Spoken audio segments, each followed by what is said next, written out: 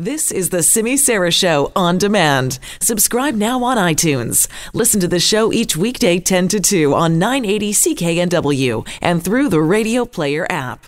Taking a look at some federal news, the Federal Ethics Commissioner has ruled there is no reason to believe that former Privy Council clerk Michael Wernick broke the conflict of interest law, and that during the SNC-Lavalin affair. The report has now been released, and the Commissioner says he will not be undertaking a full examination of any of the allegations, and he now considers that matter to be closed. So let's bring in Duff Conacher, co-founder of Democracy Watch, to talk a little bit more about this. Duff, what are your thoughts on the fact that Michael Wernick basically has been cleared? Well, this isn't a new ruling, actually, because the Ethics Commissioner ruled that same thing last August. He let Michael Wernick, the former Privy Council clerk, and 7 other public office holders off the hook for doing the same thing that Trudeau did, trying to influence the Attorney General to stop the prosecution of SNC-Lavalin for bribery. And so this is not, he refers to his old ruling and says, for the same reasons as my ruling last August, I'm not finding Michael Wernick guilty now. I'm not even looking into his actions further. And does that strike you as strange that when we're talking about this and talking about the report that was released in August, which found that Justin Trudeau did violate the Conflict of Interest Act by using his position of authority to try and influence Jody Wilson-Raybould, that on the one hand, he can be found to have violated the act, but Michael Wernick was not? It's not only strange, and not only strange with regard to Michael Wernick, but also with regard to the 7 other people that Jody Wilson-Raybould said tried to influence her and pressure her to stop the prosecution. And it's not only strange, it's wrong. It's legally incorrect, and that's why Democracy Watch has filed a case in the Federal Court of Appeal and is challenging that ruling. And challenging it on what grounds? On the grounds that it was wrong. They all did the same thing as Prime Minister Trudeau. The rules applied to them, just like they apply to Trudeau. And they broke the same rules that Trudeau did, so they all should have been found guilty. Mr. Dion found, though, or concluded, I believe, in that report that he said that those who acted under the direction or under the authority of the Prime Minister could not have influenced the Attorney General simply by virtue of their position. How do you respond to that?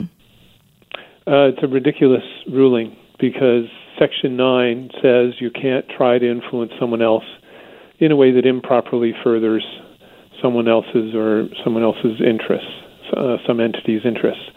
So it was improper to pressure the Attorney General to further SNC-Lavalin's interests because the Attorney General, there's a rule, it's called the Shaw-Cross Doctrine, a legal rule that says you can't pressure the Attorney General about decisions concerning prosecutions. So that was improper for everyone to do it. And they all tried to influence her. It doesn't say anything in the rule that you have to be able to influence the person you're trying to influence.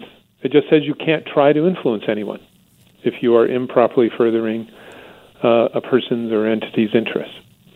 So he just made this up, this condition that, hey, they can't influence her because they don't have power over her, therefore they can't be found guilty of trying to influence her.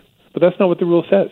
The rule says, clearly, you cannot try to influence anyone if you are improperly furthering another's interests or your own interests or your family or friend's interests. Those are also included in the rule. There's no exceptions to that rule, and he made up an exception to let them all off the hook for doing exactly the same thing that he found the Prime Minister guilty of doing. That's why we've gone to court. It's a ridiculous situation. It's also a very dangerous decision, and here's why. What it means is ministers can just, and the Prime Minister can just, quietly suggest to their staff that they might want something done, a decision of someone else influenced. What he said is only the Prime Minister could be found guilty of doing that. So it's fine for other ministers to do that and fine for them to direct their staff to go ahead and do that. Indirectly, of course, But if they were operating under his authority, then only the minister would possibly be found guilty, but all of them would likely deny that the minister had ever told them to do it. So it essentially says, ministers, go ahead and have your staff do all the dirty work that you're not allowed to do. And the Act does not apply to them. The Act doesn't say that. The law says the rules apply to everyone. There's no exceptions. Does it matter at all, do you think, that in the end, SNC-Lavalin did not get the remediation agreement that the company was looking for?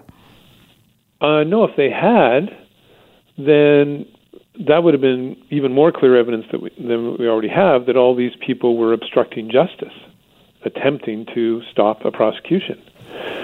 The thing with conflict of interest rules are they are there to stop anyone from getting something. And if they do get it, then it means that the politician or public official not only violated the conflict of interest rules, they also violated the criminal code, breach of trust, or taking a bribe, or some way of unduly influencing people that crosses the criminal line, because you're actually giving someone the reward that they want, some lobbyist or big business. So the ethics rules are there to prevent that from happening. And it means, and what they say is, you can't even try to give someone or some big business what they want if it's improper for you to do so. If they've given you a gift or done you a favor, or if you're trying to influence somebody who it's illegal for you to influence. And it is illegal to influence the Attorney General on prosecution decisions. All right. So they all should have been found guilty. It doesn't matter that SNC-Lavalin didn't get what it wants. All right. So we'll have to leave it there. We are right out of time. Duff, good to talk to you. Thank you so much. Thank you. I'll keep you updated as the case goes through the court. All right. Sounds good. That is Duff Conacher, with co-founder with Democracy Watch.